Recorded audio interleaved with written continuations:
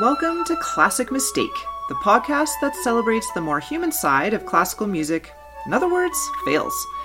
I'm Sarah Hansenoko, the host for this episode, featuring many different Canadian flute players. We all took part in an initiative put on by my colleague Gwen Clausen called Flute Tapestry. Essentially, the goal of our little Zoom meeting was to discuss mistake stories, fail stories, and how they're just a part of life for all musicians. And how instead of letting those moments ruin our self-esteem, how we can use them to fuel wellness and laughter and joy. There's a link in the show notes to the Flute Tapestry website, as well as the names of all the participants. Marvin Hamlish. And he was doing his shtick, like very, very quick-witted. It was very funny. And then he turned to me and he said, "Play Stars and Stripes." And it's like, "I'm not American," I said to him. "I don't know it." And he said, "Well, just anything." And I went, and that was it. And, it was very, very embarrassing. And that one I haven't compartmentalized to such a degree that I can still think about it and laugh about it. So that was, that Marvin Hamlish, that was a classic. I had a lot of people being very empathetic afterwards. "Oh, I can't imagine being put on the spot like that." And I was like, that was so kind. So then it also allowed me not to be hideously embarrassed. Like, that kindness allowed me to find the humor in it too. It's similar, but a little bit different. We contracted out for Video Games Live, which is, I guess it's a group that comes up with a rock band and a conductor, and the orchestra plays the background music to large video game screens behind us. And it was my very first time using a click track. So wasn't used to that. So not, conductor doing pretty much nothing. You had the click track keeping you on, and there's this, it went completely fine in the rehearsal. And then we get to the Legend of Zelda. And all of a sudden I'm hearing the click track and I'm counting and everything's great. And all of a sudden this voice comes on and says, "Flute solo in 5, 4, just threw me." I went, what is that? And I lost count because it was of the warning. So he sang the first 2 notes into my headphones, and then I took off from there. But it was so embarrassing. I just was so not expecting a voice to suddenly come through headphones and talk at me. It was quite funny. Anyway. Why would they even have that in there? I don't know. I was counting fine, but it was just something I'd never experienced. So it just made me jump. So Reminds me of the Esther Honens, when I don't know how many years ago this was, and it was being televised, and I was like a little bit sick, and I had been like this kind of sick before, and it goes away, especially if I take certain meds, but it was not going away. And so like there was no way I could play. And I won't go into details of what I had set up around me to try and compensate for the illness, but it was very clear this was not going to end anytime soon. And so it was like the walk of shame off the stage, and like so many phone calls. "Are you okay? What's wrong?" Because it was televised as well. So it was quite dramatic. But again, I got that empathy. So that was, I can't imagine playing with what was going on, because that person was right beside me. But it's a whole new world now. I don't know if we would have to gut it through like that anymore. That it would just be like, just stay home, Gwen. We were playing the Saint-Saëns, the carnival, and in the middle of the quietest moment, my tuner fell off my music stand, and everyone on stage was terribly distracted, looking who dropped their instrument. Everybody's panicking, thinking part of their instrument may have fallen, or some of their equipment, and the audience went and so it was so unfortunate, and I just pretended like nothing happened. There was nothing else I could do, because I didn't want to call attention to myself, and I would like beat red, but I was just like, I'm not looking at anybody, I'm not looking at my tuner on the floor, nothing. So yeah. And we've had these education outreaches as well, and we had an interesting inter-orchestral feud, I guess you can call it, where we did one show in the morning and one show in the afternoon. And in the morning, we were put on the spot, and I've learned a couple of things from those things. Is one, always warn people about the piccolo, how high it is, because these poor kids, if they're not warned about the sound, they actually, some start crying. So I always tell people, all right, get your hands up, cover your ears, because it's going to be very, very loud. And I give them a good warning, because that's being like, it's heartbreaking when a child starts crying from something you've demonstrated to them. But this feud that happened is, we all just off the cuff do our little presentation and whatever we feel like doing at the time. And we had the first show, the brass did a Star Wars excerpt. And the second show, the strings went first, and the violas took the brass's part and played that. And then the brass were left hanging. They had prepared this as a group, and then they had to scramble on the spot. So that was interesting. To me, one of the funniest things, for me, it's just so funny when somebody plays in a rest, like, a grand pause, or like nobody's supposed to be playing. It literally happens to everybody at some point in time, and it's just so funny. Like, it feels terrible when it's you, but if someone else does it, it's like, oh good, they did it, it wasn't me. But in our orchestra often, like one of the violinists recently did it, and she just stood up and took a bow, after, like, yep, thank you very much. That was me. Yeah. Does anyone have any stories about putting their foot in their flute? Many, many times. And what I have found also in our orchestra is that then when we do it again, someone else will do it on purpose. We'll step in the hole on purpose. So again, it lightens the mood a little bit.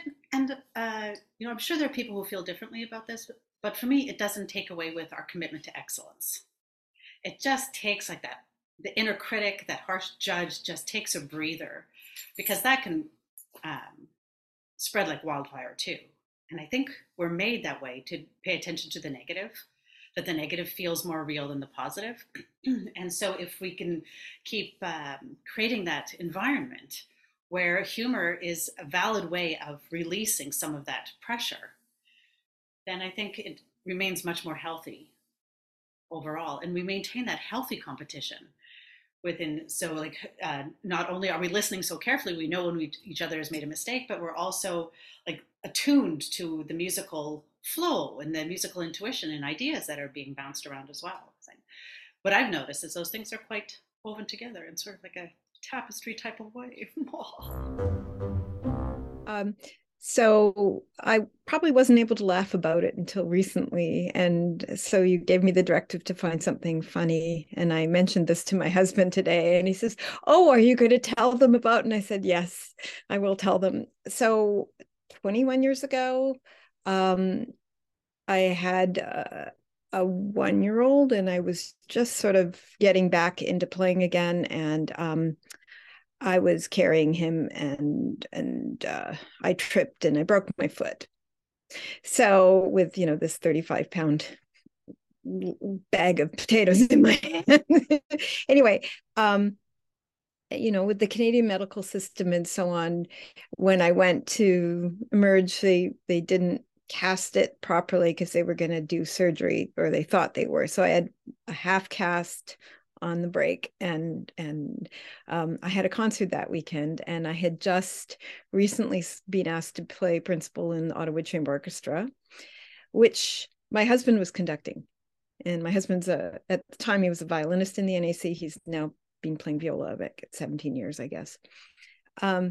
And he hadn't asked me to play, so it wasn't like a nepotism kind of thing, but he felt a little bit on the spot with me playing. And on the program was Hebrides Overture, which I love. And because of my foot thing, I had my foot elevated, the broken foot elevated. So I wasn't in a really great flute playing position. And for some inexplicable reason, when the key change happened, I played an A natural instead of an A flat. And I mean, this is a big flute solo, and I was playing big. And I knew they played it just fine in rehearsals. Like, I don't know what happened. But, the times when you just want to sink under your chair. And yeah, so I can laugh about it now because, in the big picture, but my husband's face, like his shock and kind of anger, but helplessness, like he was like, oh my God, whoa. Yeah. So yeah, he didn't make any conducting mistakes, which was good. So, afterwards, but so yeah, we can both laugh about it now. In the moment, sometimes it feels horrible, but yeah, it's like, it's funny after the fact. You think you went through this thing and everybody survived. And, I always think about the audience, like so many things about the audience, but a good majority of them don't know enough about music to even know that you made a mistake. So if you're playing big, I like the way you said that. I was playing big. It's like, if you just own it, they may not even know that you made the mistake. B, like, I've been, if there's no flutes in whatever we're performing, I'll go into the audience and watch my colleagues play. And James Ennis was performing this beautiful violin concerto, and like there was literally people around me snoring like they were fast asleep. So you just don't, we put so much pressure. It's like we made this huge mistake and it's the end of the world, and like I know better than this, and like you said, I don't know what happened, because you don't. It's like what happened is that you're human and you made a mistake, like we do all the time, right? And so I try to forgive myself in that way. Just like, I bet most people wouldn't even have a clue. And even if they did, it's not like they're going to be telling this story to their did you remember when that flutist made that horrible mistake? I did play in church. I guess I was quite young, like maybe 11 or 12. And the music just went and just flew off my stand. And, 11, like as 11-year-old, I didn't care. I just got the music and put it back on and just kept going. So ever since then, I've made sure that my music doesn't fall off. But I do remember there being spit in my flute. So I'm fingering a C and a B comes out because all the spit is in the B key. And that's not where I had empathy. A colleague didn't believe me that there was spit in the key and just thought I had played the wrong note. So that was a very judgy time. But I had my deflective shields up, so it didn't really get in. I was just like, isn't that interesting? That's a little judgy. And so I decided, with some wisdom, not to let that judgy comment in. But there are lots of judgy comments that get in. Don't worry about that. I wish I was armored up all the time. I had a pad that ripped during a backstage performance. We're a pit band, and pad ripped. And this one time I didn't bring an extra flute because I was playing alto, flute, piccolo, recorder. And during the show, someone had to run to my house and pick up my backup flute. And it was so like, and that was the same show that actually the fire alarm went off, and we were backstage. I had all these instruments. I'm like, which one do I pick? And I had 2 kids in the show, and it's like, which one do I pick? I was like, it was panic. It was absolute panic. And we had to evacuate the building, and we weren't sitting in a safe place. So we actually, the emergency door was completely blocked. So we had to wait for the whole cast to go outside first. I was trying to locate my kids, choosing my instruments, and had to run out the back door. And it was set off not by fire, but by, how they put the smoke machine and all that for special effects. So that's what actually set it off. But what a panic that was. And I don't know, maybe Jerry has some similar, I take it you do a lot of pit work and stuff like that. Maybe you've had some moments that have happened like that. We also had a moment where we had a pianist have a seizure during the concert. And so down she went. We're in a different pit, and the door is only about 3.5 feet high to get in and out. And it's like a ladder that you climb up. We had to have the paramedics had to come and try and get this fairly large accompanist out.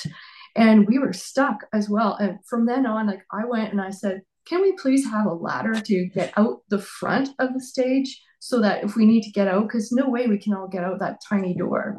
So a lot of safety issues, that we've learned from these not funny and some of them funny situations. But yeah, that's been a big cause for panic for me at times when we've been put in situations where there's no way out. So I was doing like a small version of A Mall in the Night Visitors with Opera Cologne. It was just Leslie Della on the piano and me on the flute. And they have the exit, and I'm playing along this flute solo, and they just kill the lights. So I had to say to them, so next show. So I'm like, I hope I remember this. I really hope I remember this. But yeah, I think there was there was a couple of things, but at that point it was just like, I've had so many little minor things happen. I think once we were standing up and somebody had done a big concerto. I was holding my flute in this hand. I started clapping with this hand, and my foot joint fell, crashed to the ground. And I was just like, screamed. Just everybody around me is like, so that was fun. Another time I was in the middle, I don't even know what we were playing. I was playing the solo, and my colleague next to me just stood up and left the stage. And I knew the next movement again was the beginning. That was a 32 bar piccolo solo, and I'm like, uh-oh. So I'm just trying to play. I have no idea. I don't even know if I made a mistake on my solo because I was so concerned about how we were going to start the next one. And it turned out it was one of those shows where we had to wear fancy dresses, and her sequence on her dress had got caught. She was wearing my piccolo on the springs of my piccolo and come out. So she snuck backstage. Luckily, didn't have her piccolo on stage. Grabbed her piccolo, came down, and sat in perfect time. It was really quite. It's hilarious now. At the time, I don't know what we're gonna do. There's so many. Another one was an instrument malfunction. It was body malfunction. So we were hired 10 years ago to do a show outside on Canada Day, and it was literally 40 degrees during the day. So it was 35 degrees at night. We had our concert black on, the sweat dripping down. I was playing Morning, Peer Gynt, so just the flute, and it was mic'd. And a fly started crawling across my face. And I'm like, when can I have a hand? When can I have a hand? This way. So I'm pretty sure I got flattered and my flute was sliding down. Yeah.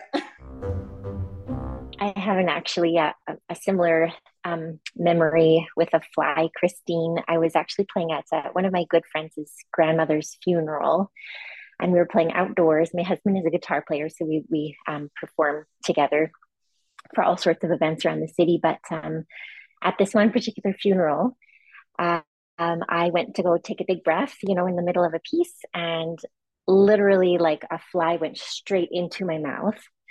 And in that moment, the entire situation I was in completely flew out the window. Like the fact that I was performing at a funeral and that, it was, a special moment for these people. I just started like in the middle of this performance, and like my husband is trying not to laugh. He's like trying to keep playing, and I just like totally lost it, and it took me a minute to kind of get myself back together, but that was quite the moment for everybody, I am sure. Yeah, good times.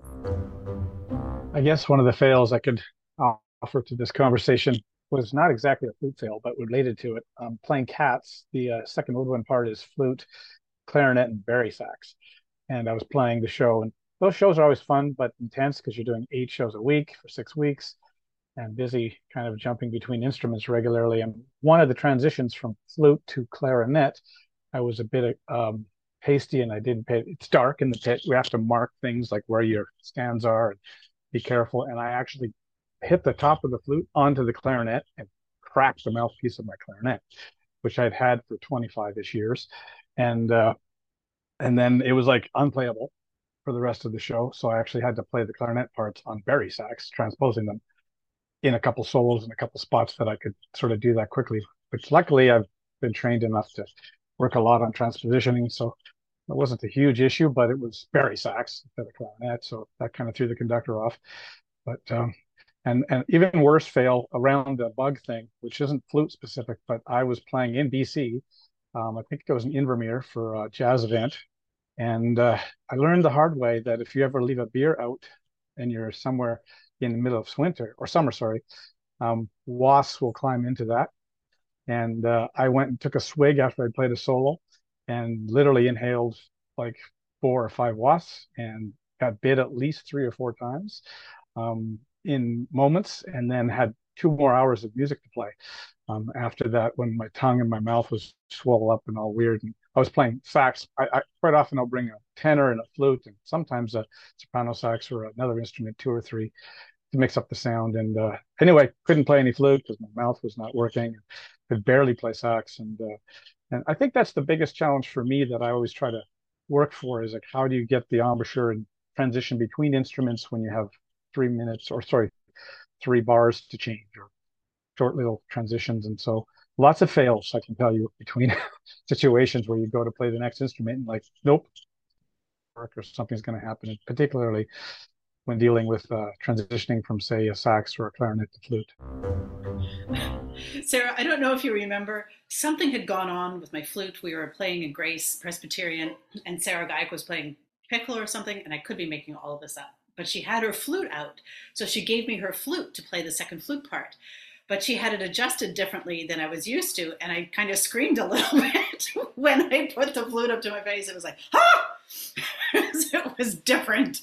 I get very, very intensely focused. It's like the only way I can corral my brain is with intensity, it seems. I'm experimenting with some other ways.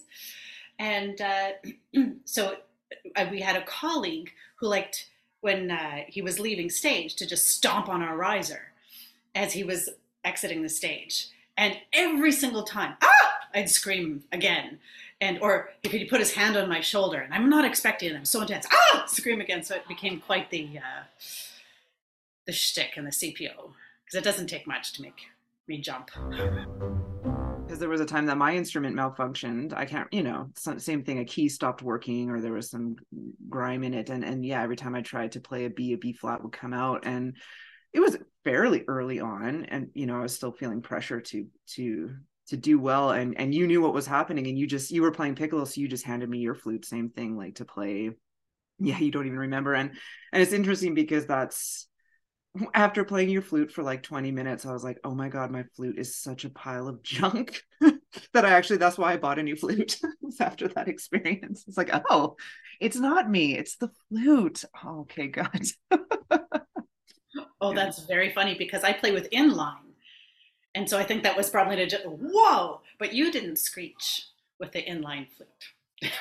I try not to screech too much, but well, there has to be someone who doesn't. Yeah, someone quiet around. Yeah, recently through my degree process, which had all sorts of things I wasn't expecting, mostly the online classes and dealing with doing presentations in a Zoom way. It's funny, I don't love public speaking, but I'm quite happy to talk about things that I know something about. But somehow when it was on Zoom, it's you just don't get that same kind of feedback in the moment, and it's so. I was in a music and gender class, and my project was about the relatively fewer numbers of female principal flutes in like the big five, big orchestras, like mostly in the United States. Canada seems to be doing better. So part of it was explaining, what is required in an audition. And I think I was just going to demonstrate a bit of the opening of the Daphnis solo, which, we all have to learn. And I like playing it when it's not for an audition. And my Bo Peep had shifted and I hadn't noticed, and my first finger, it got in the way. And I didn't have the presence of mind, I guess, because I was on Zoom, to realize that was what was going on. So I was like, oh, something's wrong with my flute. And I'm thinking, they're going to think I just can't play. But I reached for my backup flute and was fine. But, it was just sort of embarrassing. Instrument malfunction, which I don't know why that hadn't happened before, but there you go. It wasn't even a big deal. Like, it wasn't that I needed to send my flute off for overhaul or anything. It was just a silly thing. So, yeah. But So I think situation sometimes changes how reactive or how we react to what's going on. I think that's a biggie. Like worrying about your kids in a fire alarm. I do want to tell 2 flute retreat recital stories that bring me great joy. So Lorna and I were playing a duet by Simon, and we had organized a few little shtick things because with the flute retreats, like every year we had to do something more and more silly. So like the bar just kept getting raised, and this was the 150th centennial, and we were playing Arthur Bachman's piece as well as the Simon piece. And so I had found these Canadian boas. And there's this huge piano solo in the middle. And so Lorna and I had organized that we were going to leave and then come back with our boas, put a boa on Roger. And then we found a cowbell in our rental home. So then we started ringing the cowbell, and no one knew we were going to do that. And then, we started playing, and we were both laughing so hard, like we missed part of our cadenza. And so that was like really restorative, because I think there's a skill set to laughing and playing, just like crying and playing. Like, oh, everything's going to get very narrow because I don't have access to my lungs anymore. And then like there was sort of like some improv dancing going on as well. And it just brought so much joy just to remember that experience, and just all the improv, back and forth, like just really paying attention that way. How silly can we be and still play the notes on the page, which was always a challenge with them, because they would just rewrite the music like the morning of. It's like, oh, I can't do that. I'm so tired. Like, and I remember like I would bring Scotch tape with me because I knew they were going to write something new the day of the performance, and I was going to have to write it out and copy and paste things so that I could at least see what was going on. I mean, they're on such a different level that they come up with all of these things. I guess the other one was with Wib. Lauren and I were playing Sarasate duet, and we'd done that for a recording and on a few concerts. And we didn't know that he had snuck beside Roger with his piccolo, and he just started playing like an improv piccolo line on top of Sarasate. And you can see in the video, again, just laughing while we're playing. Like, this was just so outrageous. Oh, I miss him very, very much. That was one of my favorite Wib stories. And how much joy, is available on like the elite of the elite level of playing and genius. It's so I really appreciate, Sarah, that you're doing this and bringing that forward. That most of the great artists we met do have a sense of humor, if they've dealt with their ego. That, I guess, could be a big if. Yeah, I mean, I don't think you can perform in such a musical and exciting way if you are just a robot. So I think that's part of, no risk, no reward. And sometimes, the pit that you fall in is huge, but it's just part of, it's just part of it. And like you said, I'm sure all of those players, Wib included, have made some just horrendous mistakes in their life too, Yeah, for me, it's Nutcracker. We perform Nutcracker like 10 to 12 times every single year. And I still have yet to play it without making a mistake. I don't even know how that's humanly possible, but the more I try to not make a mistake, the more mistakes I make. But yeah, they're so funny to me because none of them are from lack of practice. Certainly I can probably play the thing by memory by now. And some of the mistakes are like one time I finished the Waltz of the Flowers, dun dun dun dun dun dun dun dun dun dun. I was like, dun, bop, bop, bop. Like 4 of the notes were wrong. And then, so of course, it was Sarah McDonald playing with me, and of course, so she bursts out laughing because it was so bad. Then we couldn't even play the next number because we're both just like laughing so hard. And then it's not the most professional move to just be laughing instead of playing, for sure. Sometimes you can't. I feel like there's always like an off concert portion that is kind of the wrap up of the concert where we relive some of those moments that happen, and it's always the way to kind of let it all out without feeling pressured or embarrassed. We once had a violist who managed to throw his bow into the audience I don't know how that happened, but he actually hit an audience member with his bow, and we had to stop, and he had to go down the staircase off the stage and collect his bow. So that was, at the time, it was everybody just kind of looked down and no one looked at each other. But after the concert was the time when we enjoyed that little incident. And we had a cellist who left his end pin out, and he didn't remember he had, and he tripped over his own cello. And while he was getting back on stage to get ready, and the audience was filing back in, and what a horrendous sound that is. And everybody just kind of jumped, and he was like, oh, no problem, no problem. But, it was another one of those moments that we relived after the concert, and it was fun. Well, that's the end of our episode for today. Thanks again to all the participants of Flute Tapestry for sharing their stories, some funny, some vulnerable, and just taking the time to talk about failures. If you have any questions or comments about any of our episodes, or have some funny stories you want to reach out and share, please feel free to contact us. You can find us at gbflutes.com.